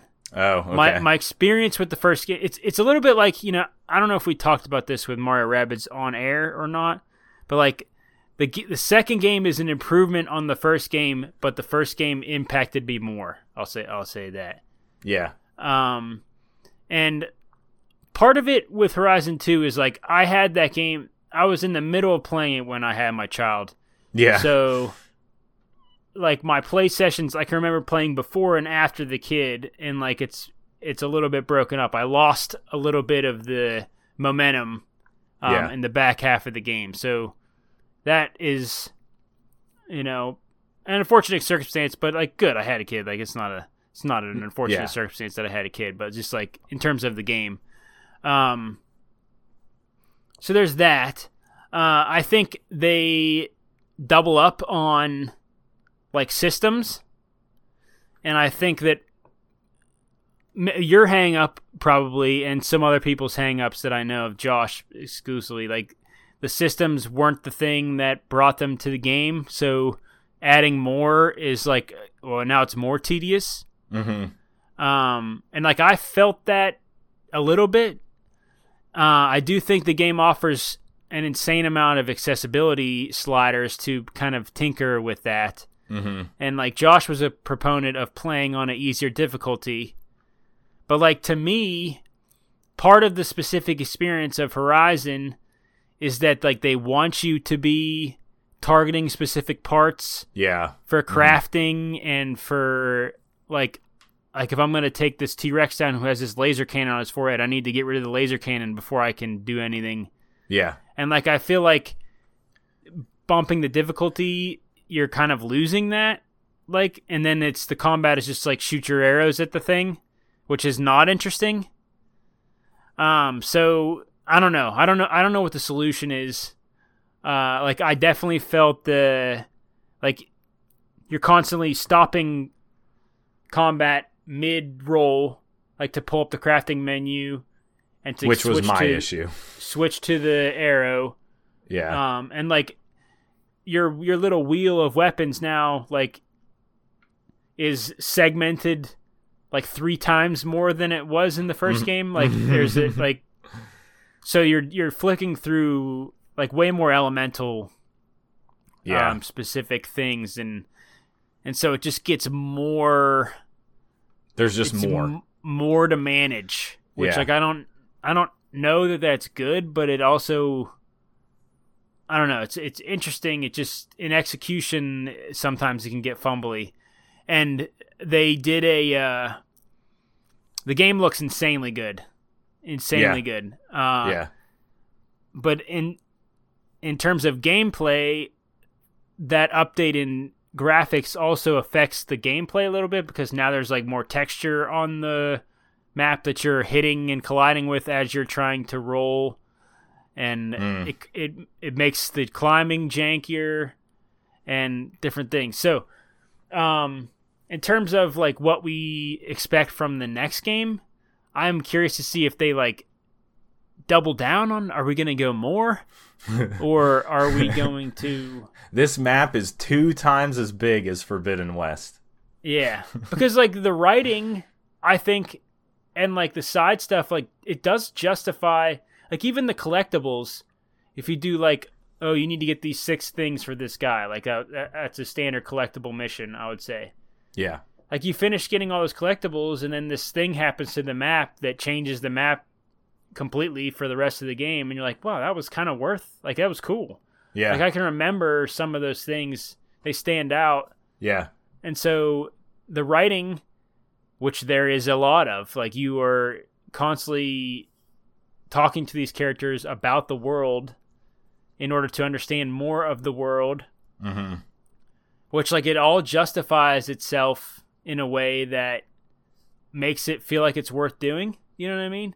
Yeah. But it's a lot. Like, it's I don't know. It's this weird conundrum of it's like overwhelming. It's like a little bit of the Assassin's Creed problem for me. Like, it's just too much stuff.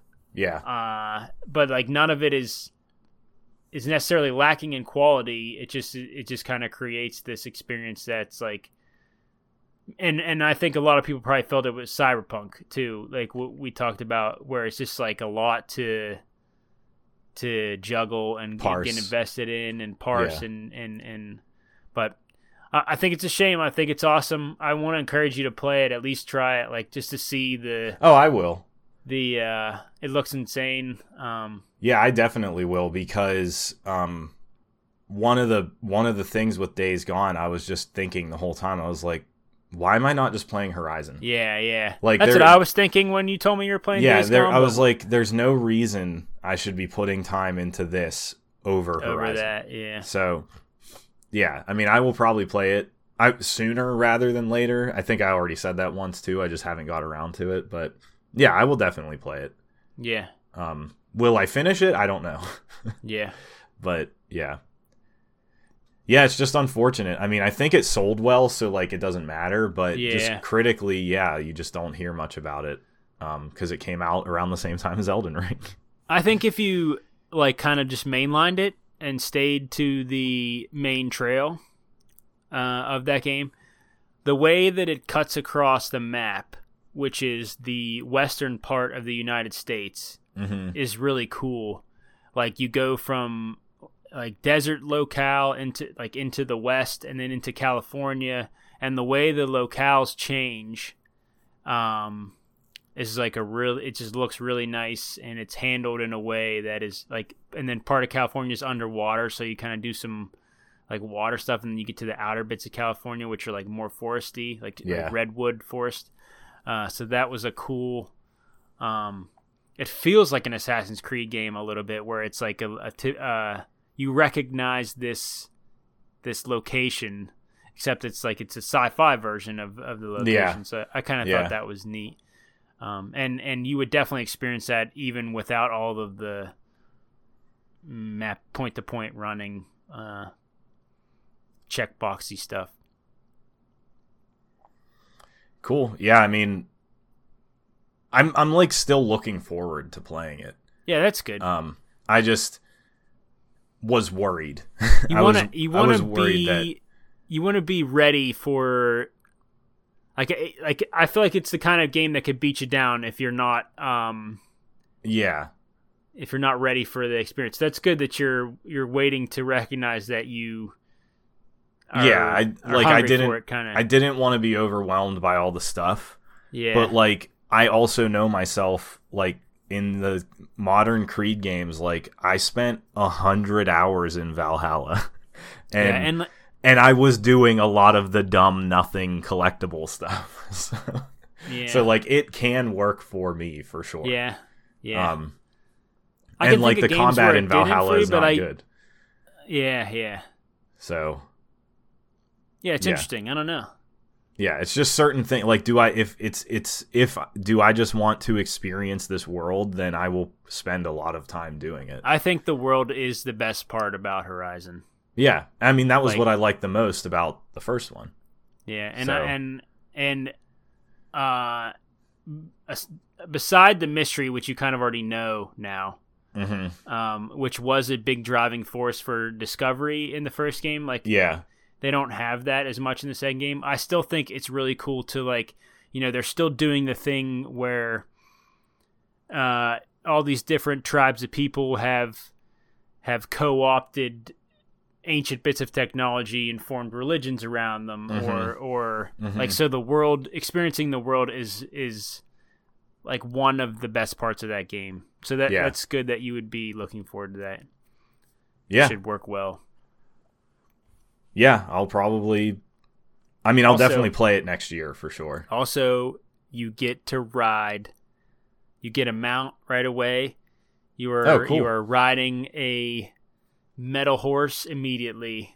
Good. Across the Forbidden West. Good. In the opening titles. Nice. You're riding a horse. So that'll scratch that itch for you. Yeah, good. Speaking of PlayStation prestige titles, my number 4 is God of War Ragnarok. Yeah, baby. Higher than I feel like you would think with how I talk about that game. But I did really like it. I thought it was great. I feel like you could say that about any game with it's just your nature. Yeah, I guess. It depends. But yeah, I thought that game was great. I don't have a whole lot more to say because that was last episode. Yeah, I got a few. And things you've played more now. Yeah, I just started. I probably got 25 hours in now. Yeah. It might have been like, if I had to pick a game of the year, I might have like put this there. I just didn't feel like it was fair for me to be like, this is for sure my game of the year. Yeah. Without having finished it and without being able to marinate on like, did I enjoy that experience? But I will say that I appreciate. I think that game is better than the original in mostly every way as well. I think the fact that it started you out at the beginning of the game with all your stuff from the first game is awesome. Yeah. And like, I played that first game all the way. I did everything. I did all the combat challenges. I did the hardest part of the game. So I immediately, jumping into this, felt powerful. And as it's adding tools and stuff to use in combats, I'm getting more and more powerful. That's extremely satisfying. In terms of like, I am the god of war. Like it feels good. Good power fantasy fulfillment there. But like, beyond that, I think it just feels so good to play. And like, that's really what it comes down to, is like, you hit the sprint button and he is immediately like taking out the blocks. Like, he is sprinting so fast. Like, getting around the map is so snappy. Or like, you like grapple a point and he's like, shoom, boom, right onto the next point. There's like it's like the opposite experience of Cyberpunk 2077. There is no like latency really in anything that you do, and it just feels good. And I appreciate the respect of my time. I feel like that like I can just like move around and get here, get there so quickly. It's funny you say that with all of the climb this thing really slowly. And well, whatever. That is a quibble that I do have. I feel like you can There's feel so much of that. I feel like you can feel the they made it playable for PS4. Yeah. Which means that you have to duck through this cavern and lift the rock to get to the next area of the map. And it's a shame that they didn't take advantage of the like quick loading, because like, it doesn't need to be there on the PS5. I mean, I don't know anything about game development, but I think it's there, and they wrote dialogue for those little sequences, so they could hide the loading bits in the older version of the game, and then like they're in the newer version of the game, or the nicer version of the game, because they designed around them. Do you know what I mean? The ducking under the rock is my favorite example, because Kratos, everybody could just climb over it. Every time. It's not that big. Yeah, it's not that big of a rock. You mantle things anyways all You the time. mantle over stuff, you jump up things. Like, the fact that it is this barrier that they have to go under when it's like 6 feet tall is amazing. Every time I went under one, I was like, this is so stupid. Like nobody stopped and was like, we should do a different barrier because this doesn't make any sense. Yeah. That's the only one I can point to like that. You're talking about the one where he like lifts it up? Yes. Yeah. Because it's not tall. If you see next time you see one, look how not I know tall exactly. it is. It's like leaning there, and you could kind of just hop over one side of it. He could just jump up. It's also leaning. Yeah, it's at an angle. They could just go over the short side. It's amazing. Yeah, it's a minor quibble. I'm not like I don't notice that as I'm playing. Well, I do notice it, but like it's not hurting the experience really. It's just I got it. It didn't really hurt it because like I wanted to hear the characters talk to each other. Yeah. But like the climbing stuff was, like it's just an unfortunate reality. And I think I don't know if I said it on the episode or if I was just talking to people off air, but it makes the game feel old. It feels, everything about it feels old. The climbing doesn't bother me as much because I still feel like I like the Uncharted climbing thing a little bit in terms of like how to move around a game world. I think I like it in Uncharted because that's primarily what that experience is. Where in God of War, it's kind of just like, I guess we have to get up this surface. It's not like an Indiana Jones adventure or like whatever. Like I feel like that's a very critical part of Uncharted, where God of War, you don't think about Kratos being a climber. I don't know. I mean, I kind of see what you're saying, but also he was like, even in the original, he was climbing the big Titan's back, and he was like, they are exploration is a part of those games. Like you're in, like I can thinking of the sequence in the new one where you play as. But then also he has the Blades of Chaos where sometimes you just jump up a 40-foot cliff immediately. Yeah. There's like rules broken by that sometimes, and it's like kind of. It's like a patience thing. You just don't want to wait for it. Well, it's not a patience thing. It's there because of PS4. Like you do that because of the PS4. It's another one of those loading things. Yeah. But like there is some sequences where it's meant, like you climb the big wall as right, and that was cool. Like that was a cool, like, we have no other way to get in here, right? Yeah. Like we have to go up. And like that was neat. Like that made sense. So I guess we're probably saying there's both of those things. There's climbing for, because I feel like I can think of like little holes you're climbing down into where it's definitely meant to be like you want to feel climbing into the cavern to go fight the dark elves or whatever. Maybe. Yeah. But God of War, good game. It is a good game. Yeah, it's a really good game. Yeah.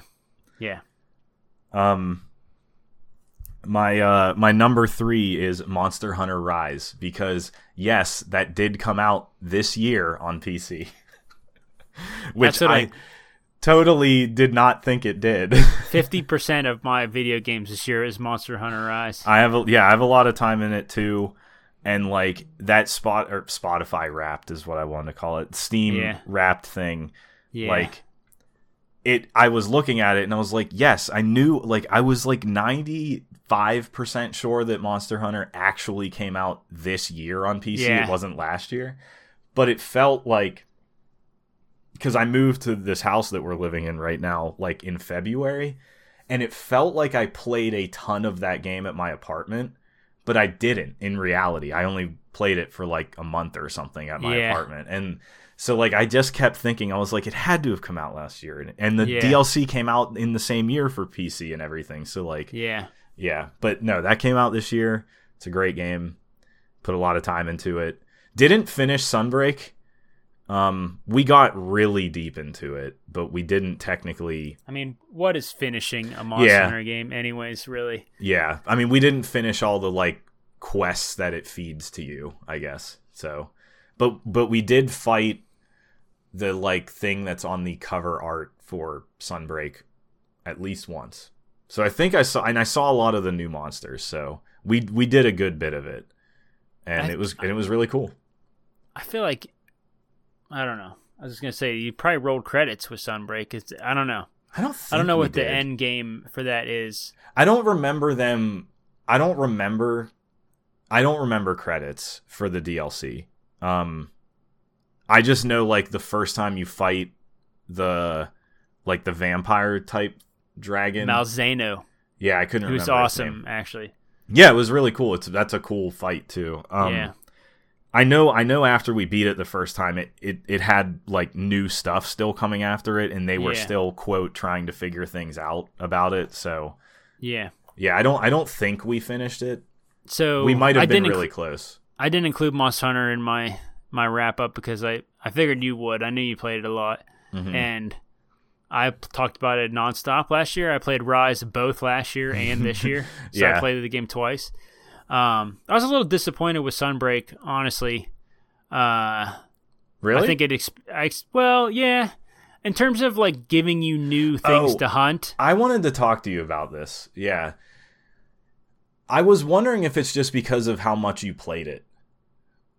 Like, maybe. Did it feel like things weren't new? Because that wasn't your experience? No, not really. I mean, you definitely refight a bunch of things through the like pacing of Sunbreak, like they force you to. But I don't know, it kind of felt like we were getting newer stuff at a relatively decent clip, and like, you know, some of the retreaded monsters would have like a new move, and they added 2 maps with Sunbreak. I like the maps. Which were the new maps to are cool. They were new to me. I think you said they were in Generations.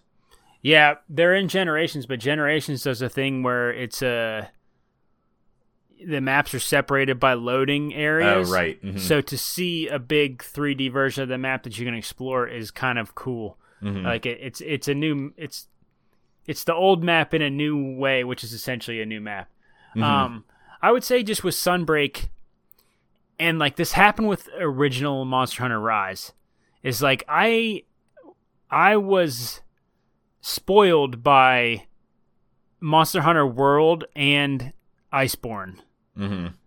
And like Monster Hunter World was my first experience in Monster Hunter. It gave me this thing that, you know, I had this puzzle that I had to solve. And then when Iceborne came out, immediately they were like, Clutch Claw, here's a new map. And like Iceborne was a new game. Like the roster of monsters in Iceborne was mostly new, with some of the variants of the old Monster Hunter World. And you can hunt the Monster Hunter World roster again. Like, so you essentially just doubled the size of the game. Mm-hmm. Rise, number one, used a lot of the world and old monsters. And then the Sunbreak expansion like didn't offer the same level of new things to hunt that Iceborne did. So it's unfair of me to like. It was just an expectation versus what happened kind of thing. Yeah. I think Rise's combat changes and Sunbreak's combat changes are worth it's good. I have no complaints there. Mm-hmm. I think the whole switch skill system that got added into Rise is insane, or that got added into Sunbreak is insane. Like I would gladly put another 100 hours in that, whether I have new stuff to hunt or not. I just didn't get the constant like wow moment one after another that I did like playing Iceborne. Yeah. And I just they're there in Sunbreak, but I think it's like the newer monsters to hunt are like on the back end of the expansion a little bit, and like they present you a lot of variants, which is like cool. Yeah. And like every time an old monster that you're hunting gets a new move, it makes the game better. So like it's unfair, I guess, to say that there's not enough new things in there, but like it just I had an expectation, and it was a little bit disappointing is all. I still played 200 hours, so it's not like you know what I mean? And I would play more. Like if you wanted to turn this off and play Rise right now, I could jump right back into it and Yeah, and I imagine I'll go back to that game. Yeah, still. yeah, me too. Like, I'll probably still play it. So, yeah. Yeah. It's a good one. It is a good one. Monster Hunter is a good franchise, bruh. Yeah, I mean, I'm looking forward to what comes next, which Yeah, I'm assuming will be like World again or something. I wonder if it's going to be an MMO. Oh, that would be interesting. I don't know. I kind of hope not, but I feel like that's the next move. Yeah. Do you have anything else? Or was that all of them? I have two more, but like they're just games I played this year that I don't necessarily need to spend a lot of time on. Okay. One do you have top two, right? Yeah. Or three? My one game I want to mention here, I played a good bit of this year, Civilization 6. I already spent time talking about Firaxis' turn-based Midnight Suns game. Civ is good. It's the most addicting one more turn game I've ever played. It's hard to turn off. You're constantly getting new things to try, new things to explore. It's a game that I could go back to. Like, we've started a multiplayer game on there that I would still mess around in. I would love to play like a 6-player Civ game. They're still adding civilizations to it. Like, that game got DLC pretty recently. I think the music, all the world, like region-specific music in that game is really cool. Says like learning about different cultures and yeah. I love the experience of Civilization, and just wanted to give it a shout out on my game of the year. That's all. And the last one I have is Cyberpunk 2077. Oh, yeah. Which we've talked about pretty extensively the last two episodes. Yeah.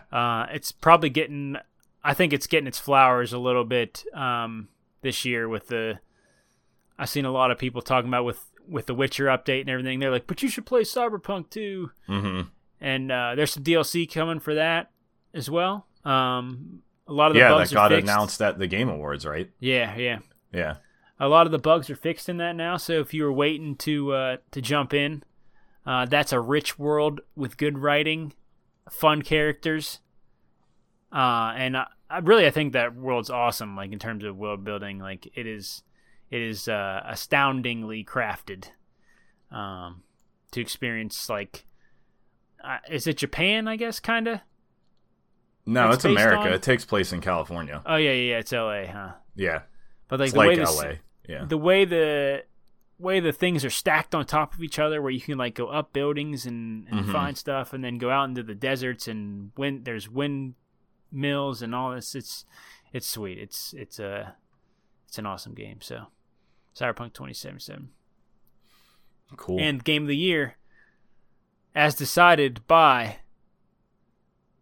the Game Awards and Nick. I know what you're going to say. That's oh, well, hold on. I got my number 2.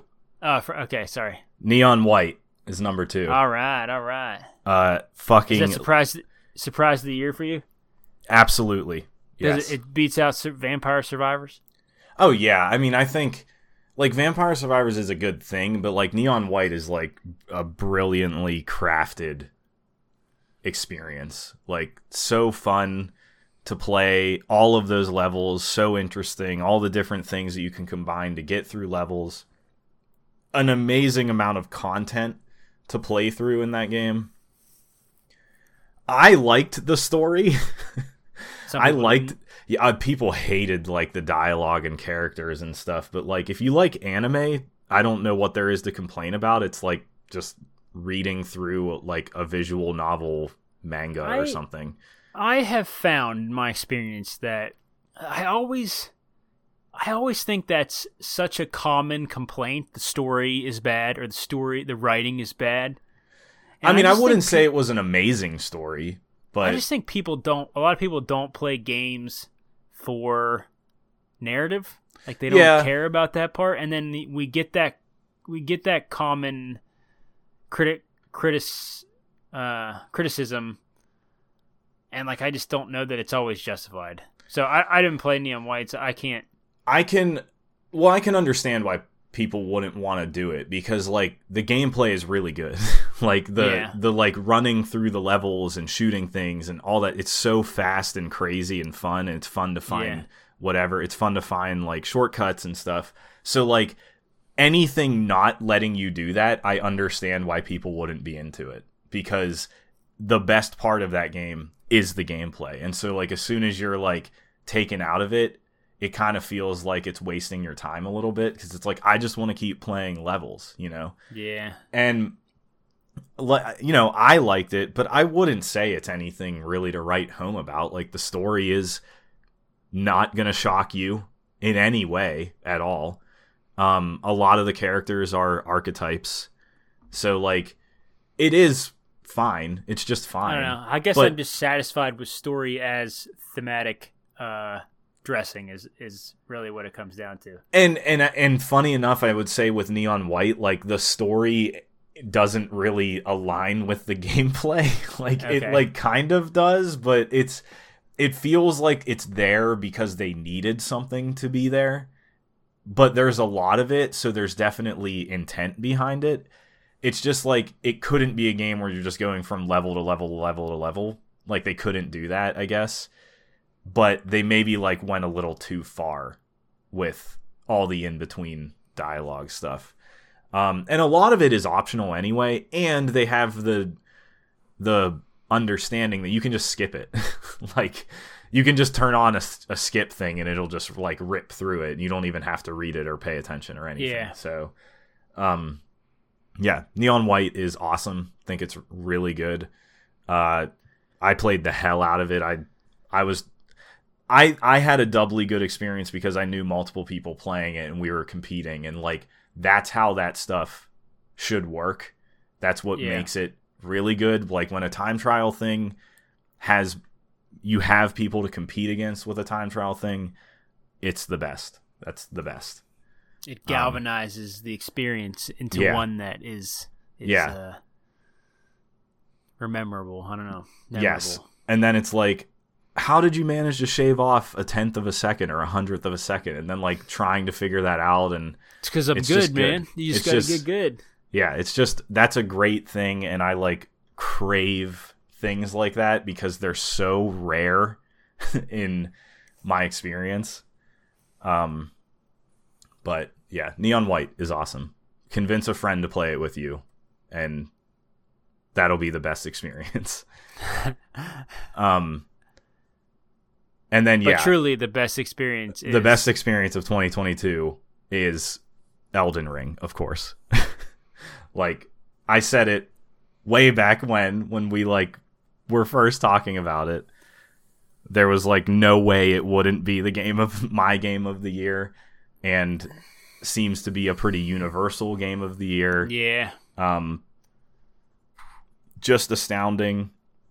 Can't believe how much content is in that game, let alone how much worthy content is in that game. It's just astonishing. Simply astonishing. And on top of that, it's a good Souls game.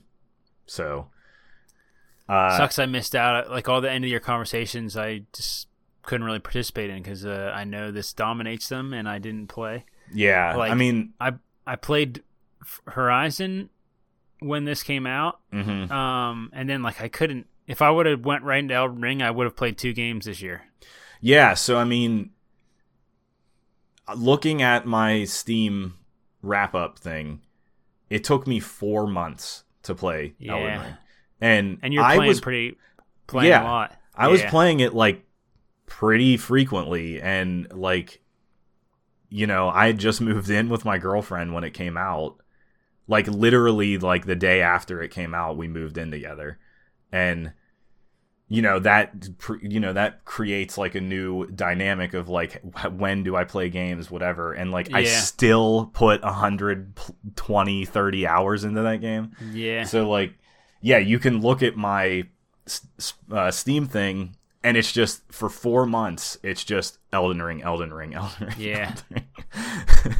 And I couldn't wait to play it just about every time. I think as I was getting towards the end, I felt a little bit fatigue because I was like, this game's a little too long. There's a little too many things to do in it, but I wanted to do all of them, and I did just about everything I could do. Yeah. Naturally, too. Like the way that game works with the map. Having a map in a Souls game is amazing. There's a billion fast travel points, so it's like easy to get around because that's not what should be difficult. Having a horse was awesome. It's just, I can't like think of a negative other than there's a lot of things. Yeah. Like it probably could have been 2 video games. Yeah. You know? So, yeah, Elden Ring. I mean, if for some reason you didn't get to it yet, you should eventually because it's damn good. Really damn awesome. Good. Yeah. Yeah. And that concludes 2022. Yeah, thanks for being with us. Is over. Thanks for going on this journey with us. Yeah. Is there anything you're looking forward to in 2023 that you're going to play immediately? Game-wise, I'm just so bad anymore at keeping track of what is coming, but I think there's a lot of stuff coming out next year.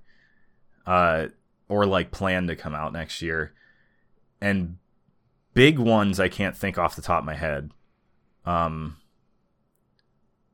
Because I doubt Death Stranding 2 is next year. Which we do know exists now, and that's awesome. The only thing I have in January on my calendar is Dead Space. Yeah, like I didn't play Callisto Protocol, so I'll probably just play the Dead Space remake. Forspoken is also January. Oh, the new Final Fantasy is supposed to come out next year, I think. I think it's August. Okay, but yeah, I mean, I guess soon. I don't have anything off the top of my head. I mean, Street Fighter's next year. That'll be June. That'll be sweet. Warlander, do you know what that is? Josh added that. No, I didn't. I didn't watch that trailer. I don't really know what it is. Hogwarts Legacy. Hey, if it turns out to be good, I could potentially be interested in that. Atomic Heart. Is that the Hyperlight Drifter people? Atomic Heart is the Russian game dev. It's like a first person. Oh, yes. I forgot about that. I wonder, speaking of first person, I wonder if Stalker 2 will come out next year. That's February. Hmm. They have that Wo Long game. Do you think you'll play that? Ninja Theory? Oh, yeah, maybe. Yeah. That's in March. I really should go back to Neo 2. I did not give that game enough time. No. Yeah, I don't know. I feel like my calendar is pretty clear for first bit of the year, so that's good. Maybe I'll get some of this stuff from this year that I didn't get to finish. Yeah, it's probably why I'll play Horizon soon-ish. Yeah. Yeah. Do you think you'll play the next Fire Emblem game? I don't know. Have you seen anything about it? I saw. I didn't even watch the trailer. I just saw that it got announced, and I love Three Houses, but I didn't immediately go, yeah, I want to play that. So, I don't know.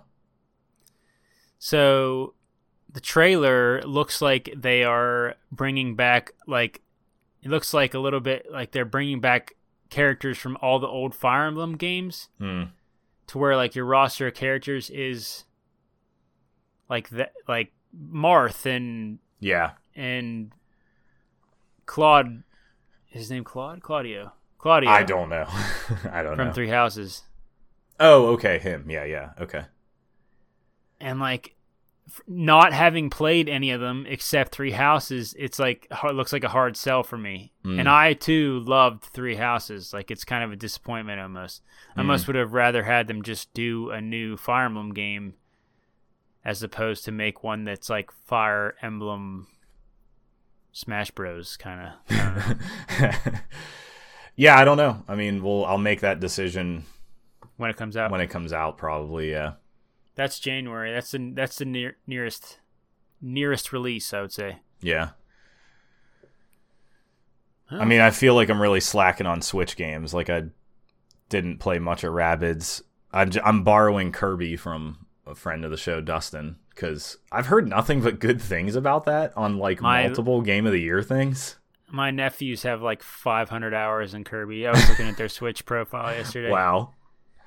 They got 500 in TMNT too. Wow. That's a lot. That's crazy. Well, some of that is probably them like leaving the Switch. Yeah, probably. Like they're kids. They're kids. Yeah. But they'll collect the same moon over and over and over and over and over and over and over and over. So it ain't like they're they're kids. But pretty fun to be getting your money's worth out of Dreamland. Yeah, so, seriously. So that's cool. Yeah, I mean it'll be another year of video games. I'm looking forward to making more music. Cool. Yeah, so that'll be... I didn't know that was on the docket. I thought we already have like a lot. Nice. Yeah, we already have a lot planned. Ready for that. Mm-hmm. Like already far along, which is nice. Cool. So, yeah, that was 2022. I think that's going to do it here. I was hoping to be around 2 hours for this, so that's good. Right on the money, baby. Yep. You must have did this before. Yeah, you'd think I have done this before. But yeah, if you don't got anything else, I think we're gonna say goodbye until 2023. No? Goodbye until 2023 okay. And keep playing games. Yeah, all right. Peace. Peace. I was waiting to drop my line, but you like kind of switched it up on me a little bit there.